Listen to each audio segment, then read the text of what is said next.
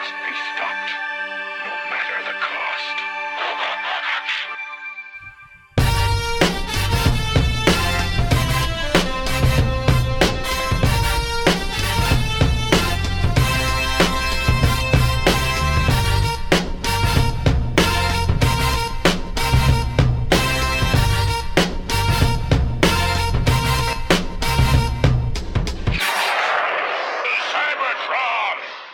Hello, ladies and gentlemen. This is your Autopod Decepticast co-host Ryan, coming to you here with round one of Script Deviations, back to back.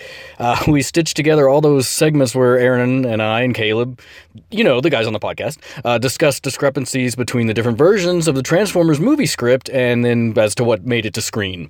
I'll fill in here for Aaron and say, listener, if this is your first episode of the podcast, why now? Pretty much go back and listen to any other episode. Maybe not the credit ones. I don't know. I would recommend starting from the beginning, but for a mid-series example of our greatness, everybody seems to universally love our Christmas special, episode 41, entitled, This is the Fun Part. Will we be doing a very special Christmas episode this year?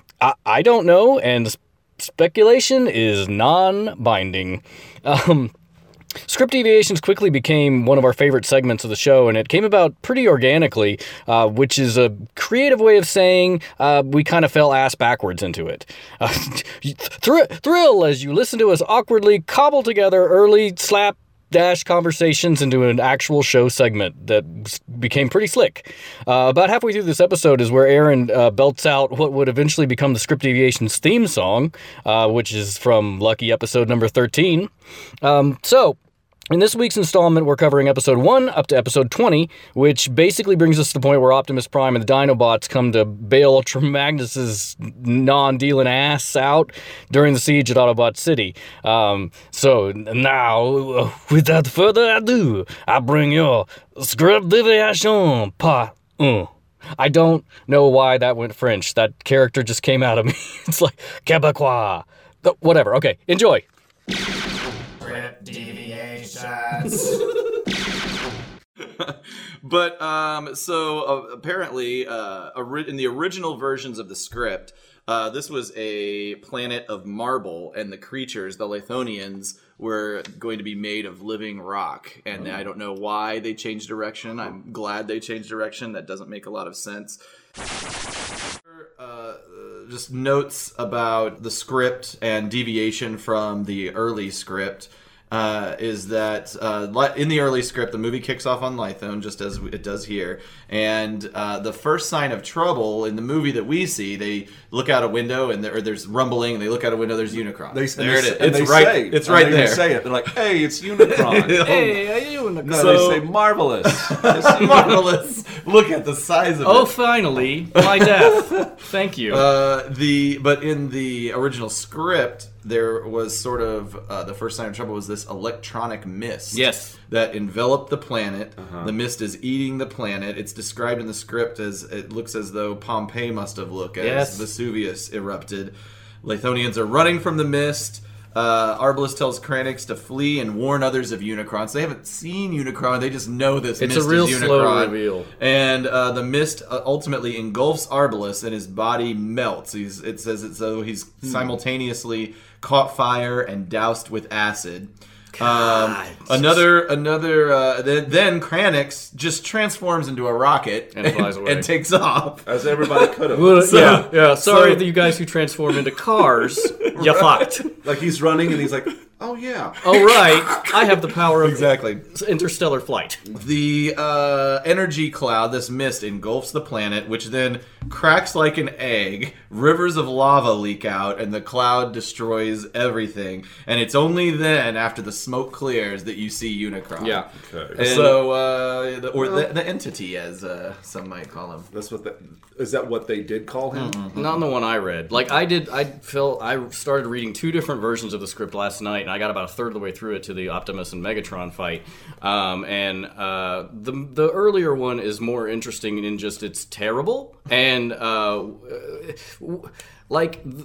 Ron Friedman I assume it's Friedman is how you pronounce it, is the only credited writer, even though they had other people do different versions, because the first draft is it's rough. Like also, like you were saying, the mist. They in the one I was reading, it said it had like faces in it, or like it looked like monsters or demons or something like that. Did Ron Friedman have was he the main writer? He for was the that? main writer. Yeah. Well, I think he got the credit for it. I'm not sure. It would be interesting to talk to Ron, and there's another gentleman, and if I'm going to probably mispronounce his name, Flint Dille, I believe is how it's pronounced. So he's credited. He has a different credit. We'll find out in the next episode. It's not as writer. It's like story editor or something like that. And I believe that he actually wrote most of the script, but Ron Friedman, due to contractual things, gets the primary writing credit for most of the first for the first 2 seasons and the movie. I think it's a contract union thing. But I think Flint Dille, this guy I brought up on screen, looks like, is the guy that actually penned most of it, or cleaned up maybe an early draft by Ron Friedman. I believe is how it worked. But maybe we'll get Flint and or Rod on the show to comment further. Oh, Open good. invitation. Well, yeah, I know that Ron, since we were probably offensive to one of you just now. Since I said the script was terrible. We'll talk about it. We are going to talk about what is the metaphors that why were driving treat the story of Decepticons this differently movie. than the Autobots? Speaking of Ron Friedman, this was I think it was one of his really early scripts. If you can believe it, the deaths of the Autobots in the original script are much more brutal in this scene. Prowl is literally melted into scrap by Scavenger, and then Ironhide and Ratchet in that scene get shot so much they, quote, are fused together, then blasted apart and fall in smoking, glowing fragments, unquote. They fused together? That's horrible. So I read that same tidbit and I read a little bit further, but there still is the scene where where Ironhide reaches up and says no, which doesn't make sense in the context of that death, but anyway, yeah. Also, another script deviation at least on the version of we need to get in sync on the versions of the script we're looking at, but there's no scene where Laserbeak reports back. Like, he doesn't show back up and report back. He just, in the early script, you see him fly away from the Autobot moon base, and then it dissolves to this scene, essentially. That's not... implying that... Like, he's going to go tell them, and they're going to do something about it. That meeting takes place off camera. I think that adding that scene, though, really works a lot better because you get reintroduced to the characters, and like you said, you get an automatic understanding of how the dynamic of these people work. And I know that some things have never changed. Like, Megatron instantly is just like shitting on Starscream from the beginning. Yeah. You just wanted to bring that back up. You just don't feel like we covered it well enough. All right, everybody, this is a TF podcast rewind. All right, hey everybody, this is episode 7. Talking about minutes 6 to 7. We got Laserbeak flying back to Decepticon headquarters. Oh, the first thing that Megatron says is gives a dig at Starscream. It's like some of my other warriors. You never fail me. Oh man, Caleb, do you have you want to talk about that? I don't know why I do this. All right, and that was an official Transformers Autopod Decepticast rewind. Oh, that's annoying for some people. Some people hated that. All right. At least 1/3 of us hated that. I'm really sorry, Caleb. But to your point. You're right, though. I mean, I think you had to reestablish this Autobot Decepticon dynamic before you could jump straight into these robots coming on board the ship and slaughtering everybody. Yeah, that's a real, that can't be the first time you see it. Because then they're just, they're non-characters. Screw you guys. The look on your face. Area here, and then we're on Earth. Well, I guess we see the ship flying towards Earth, and then it pans and you see Hot Rod and Daniel fishing. Daniel's depressed. He misses his dad. Hot Rod tries to console him. They catch a fish. That's basically the end of the end of the minute. Do you notice? Look at the size. Like, he has a rod and reel that is enormous, Okay, yeah. The fishing poles bother me a lot. Okay. They needed a large fishing pole for a man his size. I can only assume this is custom made. Well, his name's Hot Rod, right? And that's Like fishing rod. Like a fishing rod.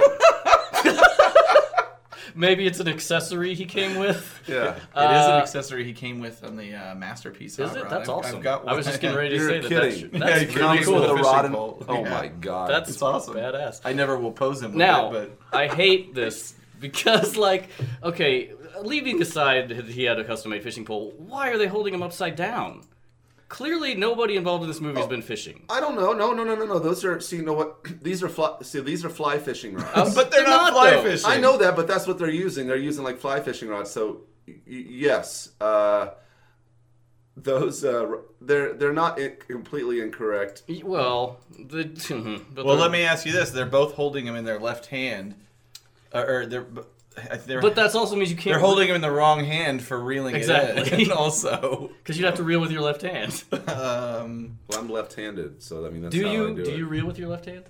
I reel with my right hand. No. welcome everybody to the Autopod Decepticast Angling Hour. Yeah, the Decepticast.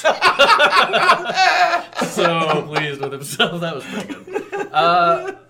So in Hot Rod's Decepticast. Yeah, see, like we're gonna have a side. We're gonna start That's pretty good. a side cast where it's all about Transformers fishing.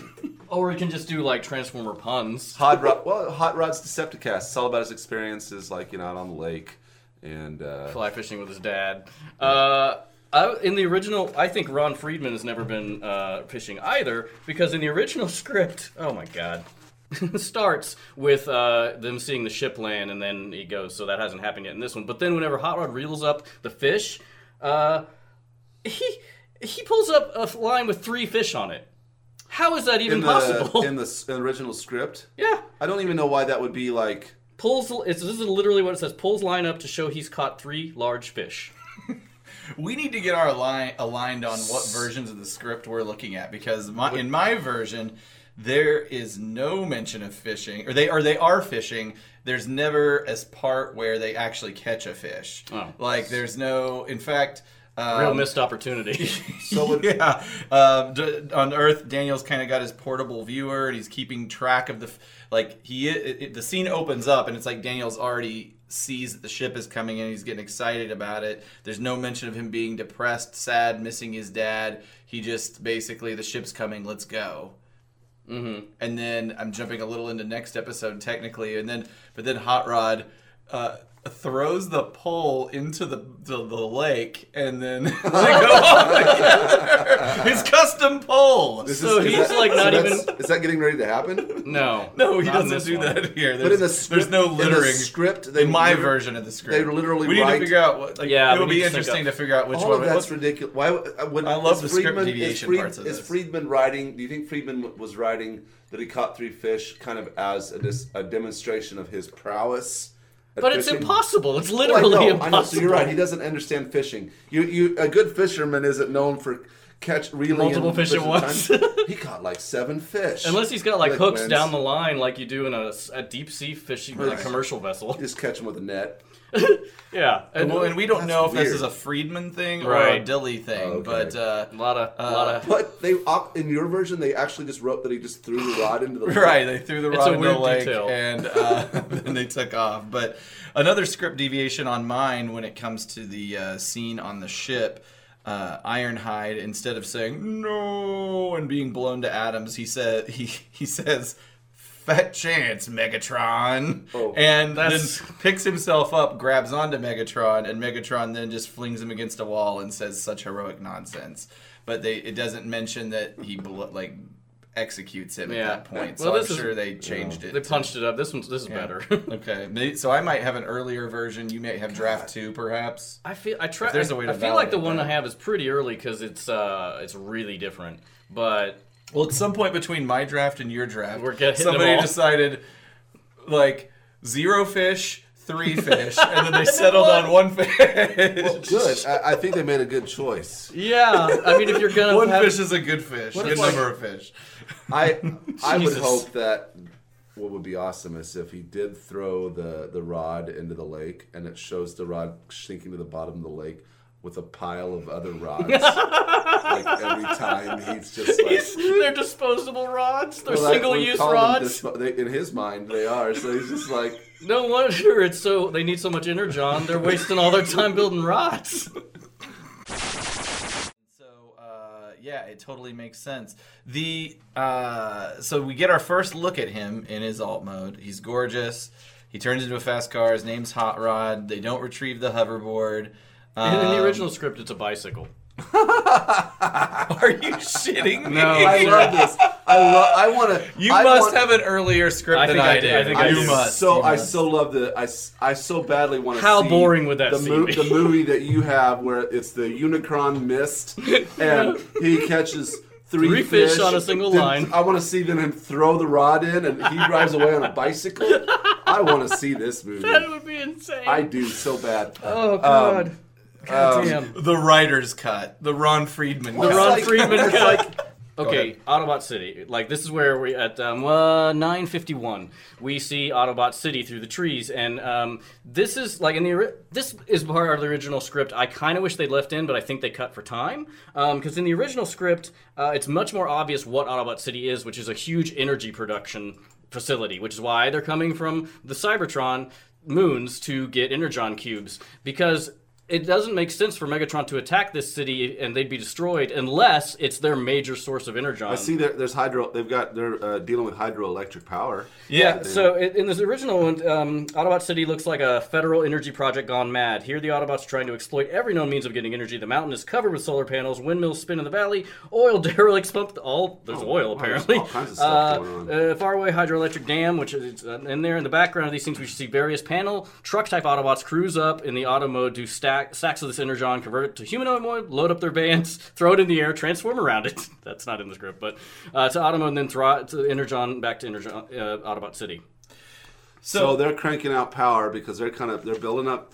They got to get Energon together for their campaign to take back Cybertron. Yes. And that does make sense in retrospect because that's the whole reason Optimus Prime sends Ironhide on his trip. So that sequence, I had that in my notes as well. Oh, sorry. And no need to apologize. So that's a shared thing between both of the scripts. So they're driving, and Daniel says at one point, stop. They get to a place where Daniel's like, stop. But Hot Rod's basically like, fuck that, son. You ever heard of Lookout Mountain, you little bitch? Why settle for a piece down? He's trying to impress him. He's like, why do this when we can do this? But does Daniel not know about Lookout Mountain? Which, in the script I have, they tuck this out. Daniel says... He says, why settle for beacon? Now you see everything from Lookout Mountain. Daniel says, we're not supposed to go beyond city limits, which is why the roadblock's there. Another thing I never thought about. And then Hot Rod says, hey, what are you anyway? A chromo chicken? Which isn't even... Chromo chicken. I mean, it's not worse than beryllium bologna or cesium salami, which is what the Dinobots say later, but that's the Dinobots. They have tiny brains. That was a good cut. I so badly want to see the original writing of this come to life. Script deviations. Have you got anything, Ryan? I have nothing for this minute, and the next minute I don't have any. So Okay, do you. maybe that's one thing we need a script deviations. I wish this was a video podcast so you could see Caleb's. Well, Aaron Disgusted wants face. to put like some little like. I want soundboard. He wants like a little theme for every little aspect of what we're doing here. We're gonna make fun of Caleb now. Right. Well, Well. I'll have to make some music. All right, so script deviations. There's not much. I don't have much for this either. Instead of the scene with Cup and Blitzwing, instead of bending his barrel up into the air, on the version of the script that I have, Cup spins his turret around. It does like a bling. That makes more sense. And he Blitzwings takes the shot and hits shrapnel still, Again? which it kind of makes more sense to me. Like It does. shrapnel's over there instead of over there. But and then the other thing is that then Blitzwing transforms into a robot mode. Cup comes flying at him and takes kind of a flying feet first kick at him and knocks Blitzwing off a ledge. I did read that and could not visualize how that scene would have worked. Yeah. So They did fine. I like the whole tumbling down the mountain and crashing into each other thing. the problem I had was where like he's not on him anymore and then comes jumping at him. I could not figure out how that logistically was supposed to work, but it's also like, why did you shoot? You know that somebody's manipulating your turret. Like, why did you fire? Just trying to get it off real quick. I guess. Or maybe he was like, I wasn't quite there. He's got me right in the Yeah, sights. or it's like, well, it's like whenever you try to stop from coming, and it just happens. Well, I mean, I can't make all these sperms turn around. God. The only other script deviation is that old timer line, that's something you'll never be if you don't get back to the city, and the addition of the line, you know what we used to do with cocky insubordinate upstarts, which never gets addressed. I don't know what I don't know what they used to do with cocky insubordinate upstarts. That's presumably where Hot Rod says, Save it, Cup. Cup. Right. Exactly. So that's all I've got. Yeah, no, I thought this would actually be kind of an anemic episode, but we we covered a lot of shit. That's all I've got as well, I believe. I mean, a couple things. Next episode, or I'm sorry, hang on. Script deviations. Oh, all right. Until Caleb decides to. I think I just like for you to keep doing that. You should take what I just did and then freak it. Script deviations. These are more notes than deviations, but RC is described on the script I just remembered what I was going to talk about. Go ahead. It ties into this. as a lovely female Autobot of about Hot Rod's age. So they have age. I mean, Hot Rod, I think, seemingly is certainly but does inexperienced compared to other Autobots. all right, I see. Okay. You hate Hot Rod so much. Well, he was talking more about age. That's true. And then Springer is listed as, like, he's described in the script as a very muscular and bantering, quote, Indiana Jones type. That was what I was going to talk about. Yeah, Okay. he's modeled after the Indiana Jones. Oh. Yeah. Okay. Ultra Magnus is called a large and soldierly city commander. In that scene where Starscream dive bombs them, Springer fires from his hip instead of his arm cannon, which is weird. And the script also lists Dirge as the attacker as opposed to Starscream. And Springer's blast is supposed to blow off Dirge's wingtip. And there's no mention of Blur whatsoever. In fact, in the version of the script that I've been looking at, there's no mention of him until way later, until they are trying to load the Dinobots onto the ship when they're trying to escape. In the second attack? When Galvatron and Cyclonus come to The second try attack and of fight. Yeah, Autobot City. exactly. So that, like, just all of a sudden, Blur exists in that world. There's no introduction of Blur. Yeah, I missed that. I guess I did not see that. So the introduction of Blur here was a good thing. Yeah, I mean, I think definitely. it's like they forgot about it. It is good. I think they did do a good job of like front loading. And again, as a kid, I'm not just discerning as to movies I watch, but I think they do a good job of like front loading what these guys' characters are. Like obviously, Ultramax is in control. Springer and RC are, a thing, and then Blur is like a fast, just hey, what can I do? Ultra Magnus guy. His name's Blur. That's right. Anyway, I just thought it was. It doesn't seem that creative to me. Hey, we got a guy named Blur. What are we gonna do? Okay. I don't know. Well- Make him fast or something. Well, they came up with the name first, and then they decided That's what right. to do with him. Chomping around a cigar. I don't know. Make him fast. Or His name's something. Blur. Make him fast. Maybe. Hey, he turns into a pickup truck. What do we call him? Cop. Fuck up. Shut the fuck How up. about? Our listeners. I gotta go home and Cut this shit. There's going to be a lot to cut because we're at an hour recording. We're just...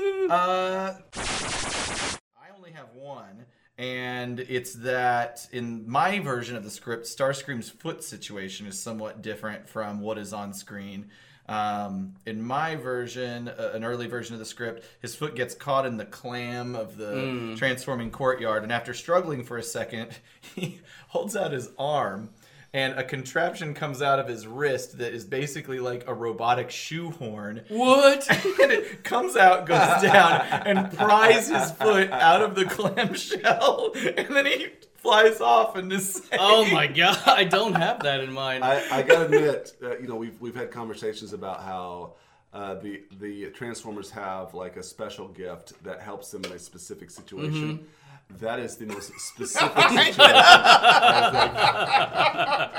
think. He's got a shoehorn. And again, to Caleb's point of like, I want to see the movie that is the first draft of these, like all mashed together. It is not a shoehorn though. It is just acting like a shoehorn. That's right. That's what it It's says. mimicking a shoehorn. I'm just making fun of Ryan.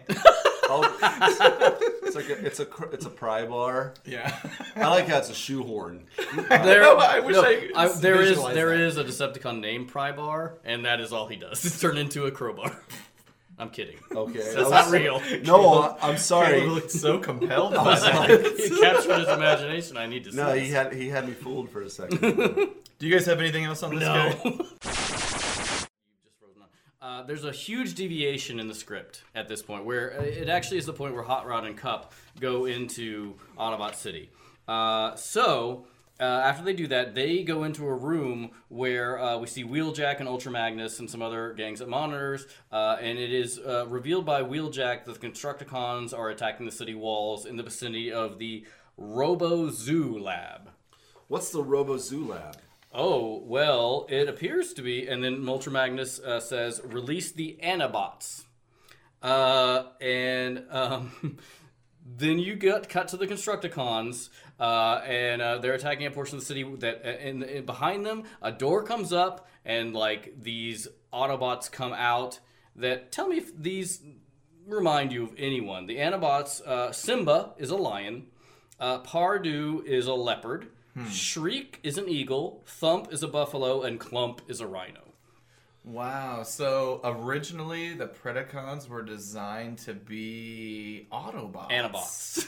Yes. And they But- decided to make them Decepticons This sounds at some very point down the line. This sounds along the storyline of Scramble City too. Yeah. This sounds like a But it also brings up the point of, are they slaves? Like they're in an Anazoo. Like they're contained, and trapped because they're too aggressive and dangerous. And that just leads me to believe, oh, Wheeljack made these guys. Because They're another crazy Yes! Wheeljack invention. yes, I'm like, this bot must be stopped. He has made the Dinobots with tiny brains, and they're too aggressive. They banished them twice in the cartoon. And then he's made these slave Anabots that are in cages, only released whenever times are dire. Stop letting him create sentient beings. Well, This and is obviously horrible. those Anabots ultimately become Decepticons, and so... Yeah, and so just to be clear, the Predacons, the Anabots turn into Dragon Beast, which does have... That's their combiner? That's their combiner form, Okay. which you can find if you Google image it. There is a what's his name? The artist who Floro Dairy. I don't know if that's pronounced correct, but he does have a design out there of what it would have looked like. But it's different from the current Predaking? Oh, it's a dragon. Oh, okay. Which is interesting because no combiners turn into anything but a robot. Right. But yeah, the Predacons to say that their components. The only Razor Claw is the lion, Rampage is the leopard, Dive Bomb is the eagle, and Tantrum is the bull, and Headstrong is the rhino. And so they removed the buffalo and turned it into a bull. Why? Guess what, motherfuckers? There's no such thing as a buffalo in America. I'm fighting a losing battle with this. Buffaloes only exist in Africa. It's a bison. I know. Thanks for clearing that up, because that is an ongoing source of stress for me as well in casual conversations. Yeah, it It's comes also- up all the time, right? It's almost as bad as like calling a chimp a monkey. as I far as hate I'm that concerned. too. That's another pet peeve. Another one is whenever you interchange poison and venom. Poison is ingested, venom is injected. Or it's like calling. There are no such thing as poisonous snakes. You know what, Wheeljack? He just. I'm glad he's dead. You said it. You believe it. I like the Dinobots. So while we're talking about this script deviation, I was going to save it for the end, but this is completely related. So the version of the script that I have around that moment, doesn't mention the horrific skull crunching that Cup delivers this shrapnel. Rather, they both Kickback. ramp in, or yeah, the kickback. Rather, he ramps into the city, and both Shrapnel and Kickback are still kind of close to that door, and they both make an attempt to bite Cup as he drives into the thing, and they miss right as the door closes. And it says in the script that so instead of biting on Cup, they chomp down on that door, and they chomp down so hard it breaks their teeth. What? That's what it says. Because they have teeth now? They have teeth now. And also, additionally, once inside the city, there's a confrontation with Ultra Magnus, between Hot Rod and Ultra Magnus, where Ultra Magnus says to Hot Rod, "You can explain your security violations later, Hot Yes. Rod. Now man your battle station." And then Hot Rod gets all uppity and is like, "I don't have to explain my so-called violation to you or anyone." And Cup is like, "Later, Hot Rod." Oh, he's like, all right, Dad. So there's that part to that scene as well. So now we are Also, though, like, 100%, you do have to explain it, because you're in a fucking army. he's your boss. Exactly. But they're also a family.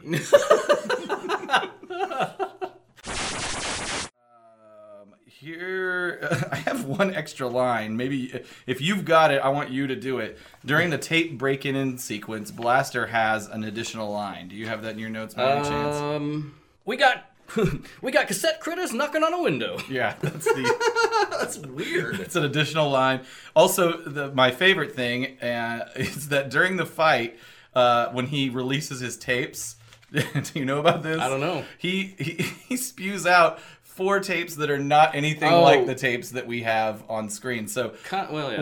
what we had were Steeljaw the Lion, Ramhorn the Rhino, and then Eject and Rewind the 2 guys. So during the fight, in my version, he spews out Cubby, a lion, Stripes, a tiger, Stinger, a scorpion, and Bolts, which is a small, tough robot. Yeah, these are terrible names.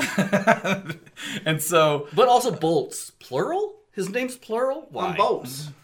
maybe he fires Bolts. Yeah. Got these bolts. Cubby, come on. That is Cute little cubby. so adorable. So where Ravage and Laserbeak were fortunate enough to have a dedicated vocal performer, Steeljaw, who became Cubby. Cubby is the only... Let me just back up. Yep. Cubby is the only one that actually became what happened, the lion form. The other forms were not incorporated at all and are essentially just lost characters, although...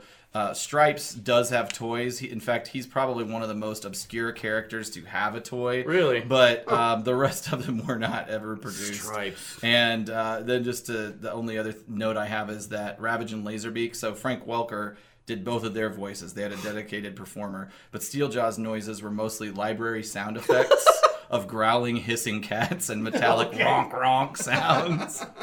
That's from the TF Wiki. That is awesome.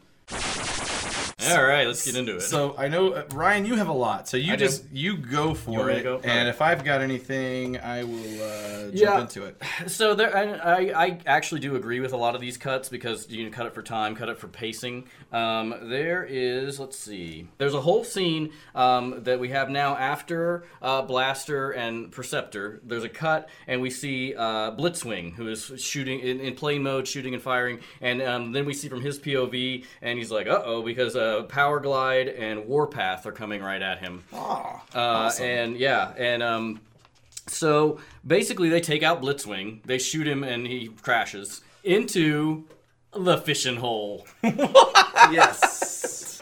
That's right, and it's not. Look, it is the fishing apostrophe no G hole, the fishing hole, which is the name of my strip club. The fishing hole.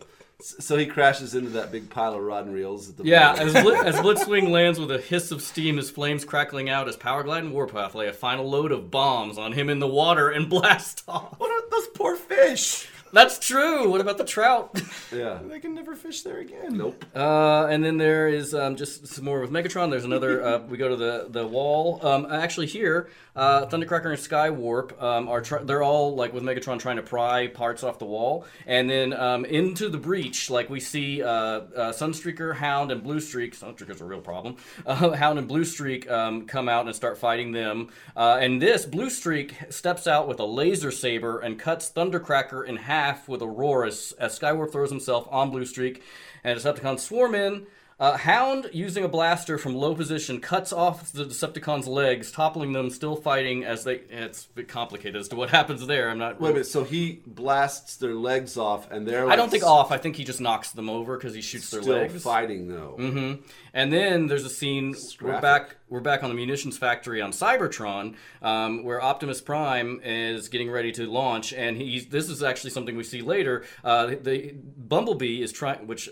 he was on the other moon, so that's a continuity issue there. But Bumblebee is trying to get the Dinobots into the ship, and they don't want to go. They're just being dicks, which we'll see later again. Mm-hmm. And Grimlock's like, me, Grimlock, not take orders. And then Bumblebee's like, no offense, Grimlock. It's just that we need your strength to save Autobot City. But more than that, we need your strategic intelligence. And So what? He's trying to like butter him that's up. That's right. And it works. Is he patronizing him? No, he's like flattering him because it says Grimlock, parenthesis, flattered, lets little Bumblebee lead him on board. Me Grimlock understand. Me Grimlock make clever plan. Oh boy.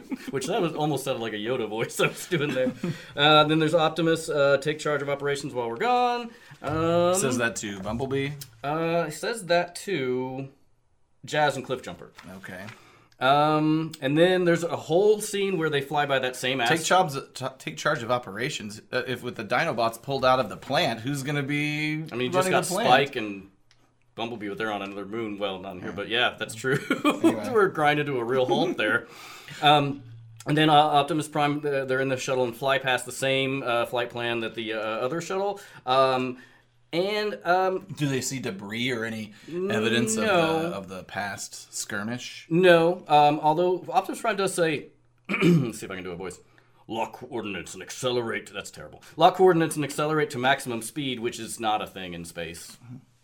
If you're firing your rockets, you're continuously accelerating. There's no maximum speed. Anyways, stupid. As the space shuttle, as the shuttle moves up into view, we pan past a shadowy area next to a dead planetoid, and Astro Train comes out from it, which I'm like, what? I guess that's true. We haven't seen Astro Train to this point. Yeah, we know he's going to make an appearance, but we haven't. So this is seen where him. He comes in. Like this is why he shows up, and destruction to all Autobots. 7 S's. And then so he's like Cobra Commander? Like, yeah, apparently. And so also in this, Bumblebee is on the shuttle. He mans the shuttle controls when they're being attacked. And so, yeah, Astro Train shoots at the place. Then we go back to Autobot City, and we're back into continuity then. I'm confused. So let me just try and summarize. So Optimus and a crew take off to go to Earth to help out. So we see that Astro Train tries to intercept them at some point and fails. And and that's about it. Yeah, that's pretty much it. All right, well, they just left Astro Train in space. You guys, I guess... Astro Train, this is Starscream. Guard the Earth's atmosphere in case any Autobots decide they want to reinforce these other Autobots who are heavily armed and frankly, we're in a precarious position ourselves. But in case any other Autobots show up, Astro Train, it is your sole duty. If the strongest Autobot, Optimus Prime, were to show, it's your job to destroy him. So you're just assuming that so I'm just gonna wait on this asteroid. They're just gonna assume that somebody's gonna come. I mean, it could help. I could come to the city and help to attack Autobot City if but no, I'll just wait. The only script deviation that I have is that during the cassette battle sequence, in the last episode we talked about Blaster's tapes and how they changed dramatically from what we see on screen to what they were in my version of the script, which was that today he has 2 little Robo Dudes, a Rhino and a Lion. Originally it was supposed to be 1 Robo Dude, a Scorpion, a Tiger, and a Lion. And this is just really a continuation of that, and that Cubby, who eventually or arguably becomes Steeljaw the lion. So he takes out Rumble, so that's basically accurate. By and cuddling him. That's right. He's adorable. It's an adorable battle. And then Stripes, the tiger, takes out Ratbat. That was Ramhorn that did that in reality. Bolts, this is a funny one. So then Bolts, the robo tough guy, little robot. he engages Frenzy, who he smacks him. Frenzy flies into Stinger, the stinger of the Scorpion robot, and then he gets jabbed, freaks out, and runs away and isn't mentioned. The other thing that I just want to bring up, we mentioned it a few episodes ago, that in my version of the script, which I think is one of the earliest ones, there's no mention of Blur still to this point. So even to now, the whole part about Blur, defending that tower underneath the cannon had not happened. No mention of Blur. Blur doesn't exist yet. I do, but you go for it. Okay. You'll probably have what I have. That's possible. I mean, these are kind of all over the place, but in the script I have, it doesn't show up until the Dinobots show up, but it's kind of interspersed. There is a part where...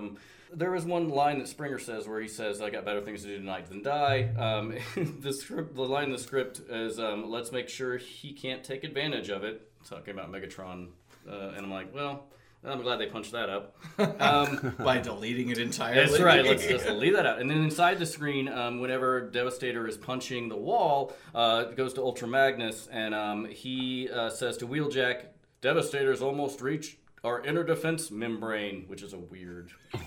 Why It makes me sad to know that in a version of this script, Wheeljack was still alive. Yeah. But he had that zoo of Predacons or Autobots to. Oh, okay. Yeah. Go on. Oh, wow. Because the Ultra Magus says to initiate Dragon Beast, which is where the Autobots use their combiner mode to form a giant dragon, which is a mechano-like beast which breathes lightning bolts, which emerge from its maw like the stylized ocean waves in a Japanese print.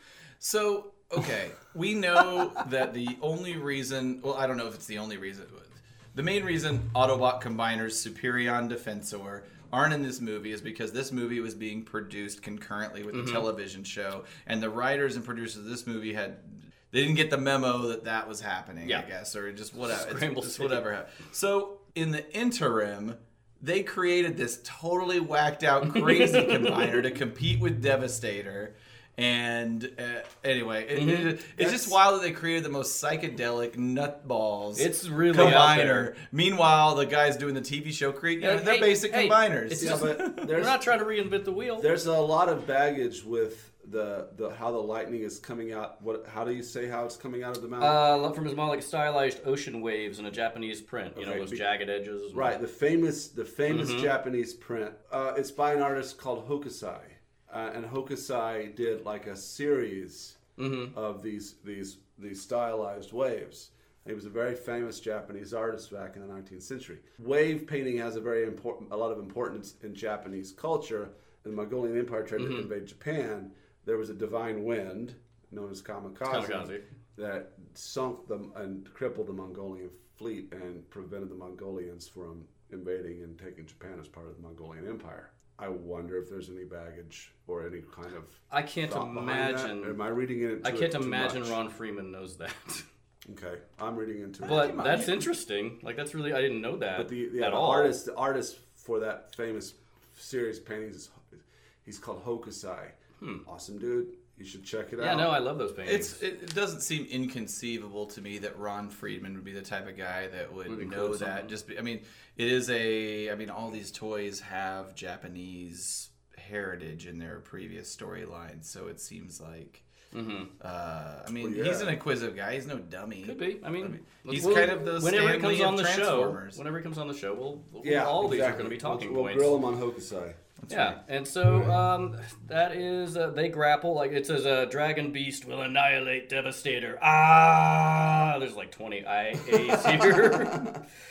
So they just start scrapping, and then that's when Prime's shuttle comes down, and the Dinobots are released, and then the next big deviation I have will be the next episode. So, well, I'm looking forward to that because I'm hypothesizing in my head that it's Dragon Beast plus Dinobots versus Devastator versus what we got on screen. That seems so much more epic. The only thing that I have that you didn't cover is that at some point, Devastator must have torn into the pillbox that Hot Rod and the group are in, because the script I have indicates that he grabs Hot Rod and Cup and has both of them in his hands and is crushing them. And it isn't until the Dinobots show up, and also the Dinobots, once they leave the ship, they are firing on Devastator in robot mode, and then they transform into their Dinobot modes, and then ultimately engage him in more hand-to-hand style combat. But it isn't until that happens that then Devastator just, he's shaking a little bit, and he releases Hot Rod and Cup. It's interesting it would take that long, considering what he made of that cannon with one just like squeeze of his fist. I know. So the deviations in this one are kind of just more like expansions. Like there's, of course, we still have the Anabots in here, which are still fighting Devastator whenever the Dinobots show up. So it's then the Anabots and the Dinobots against Devastator.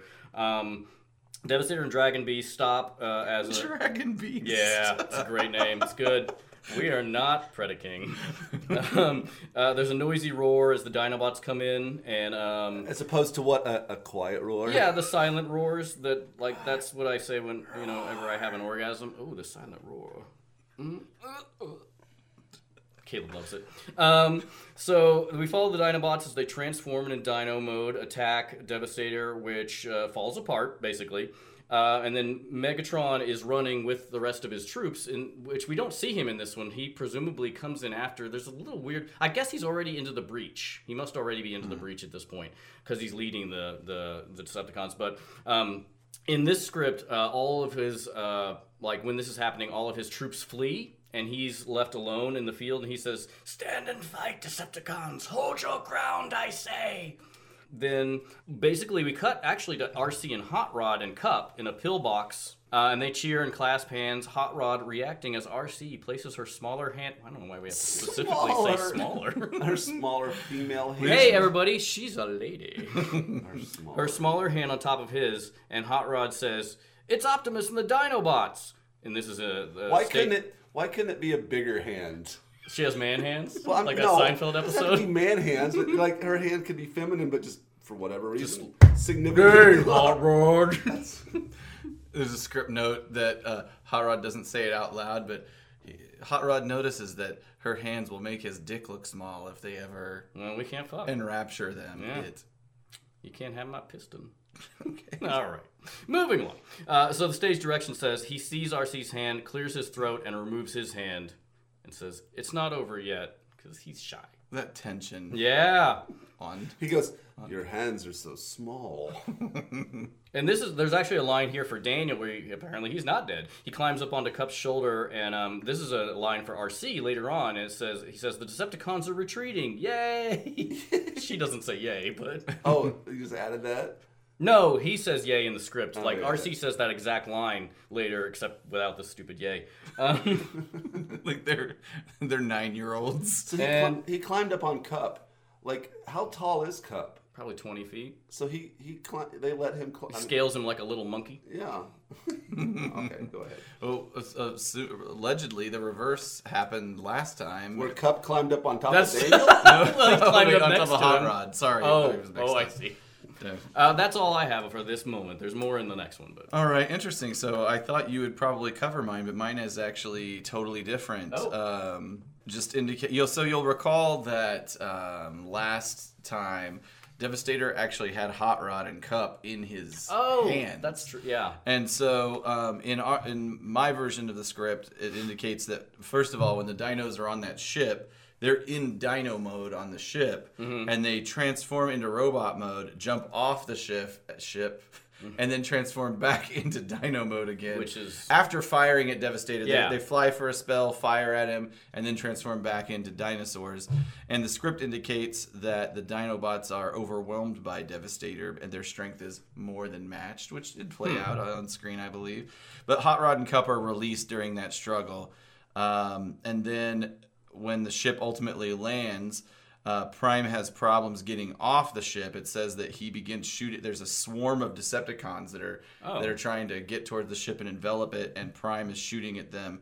Essentially, that very moment he emerges and starts blasting away. Megatron is only 100 yards away, the script indicates. Which in Transformers terms is like 10 feet. Right, yeah, no kidding. It's a couple of steps. No kidding. Regarding The Touch, it doesn't mention the song The Touch specifically in the script, but it does say that as Prime battles his way through the Decepticons, we hear an inspiring anthem of courage, strength, and triumph, like Eye of the Tiger. Okay, so Yeah. yeah, that's a good placeholder for that. Like, So the song was inspired by a line in the movie Iron Eagle. I don't know if it's towards the end of the movie. It's been a long time since I've seen it, but but you can see it on YouTube.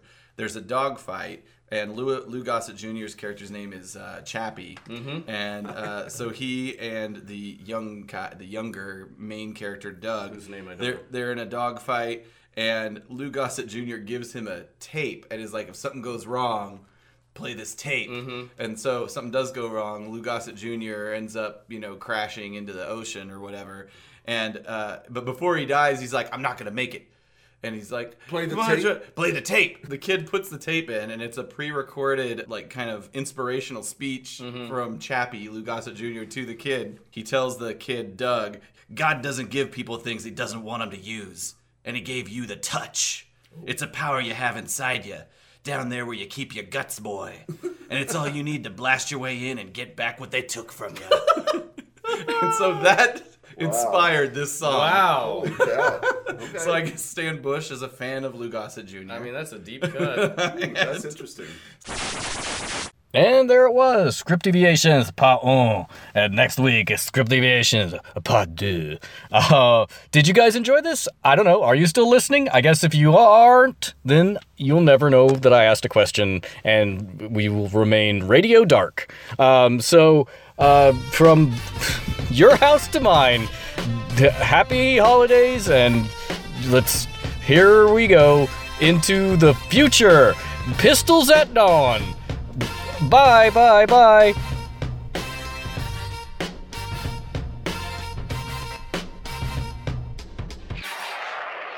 Cybertron! Blow cells, where we sell good.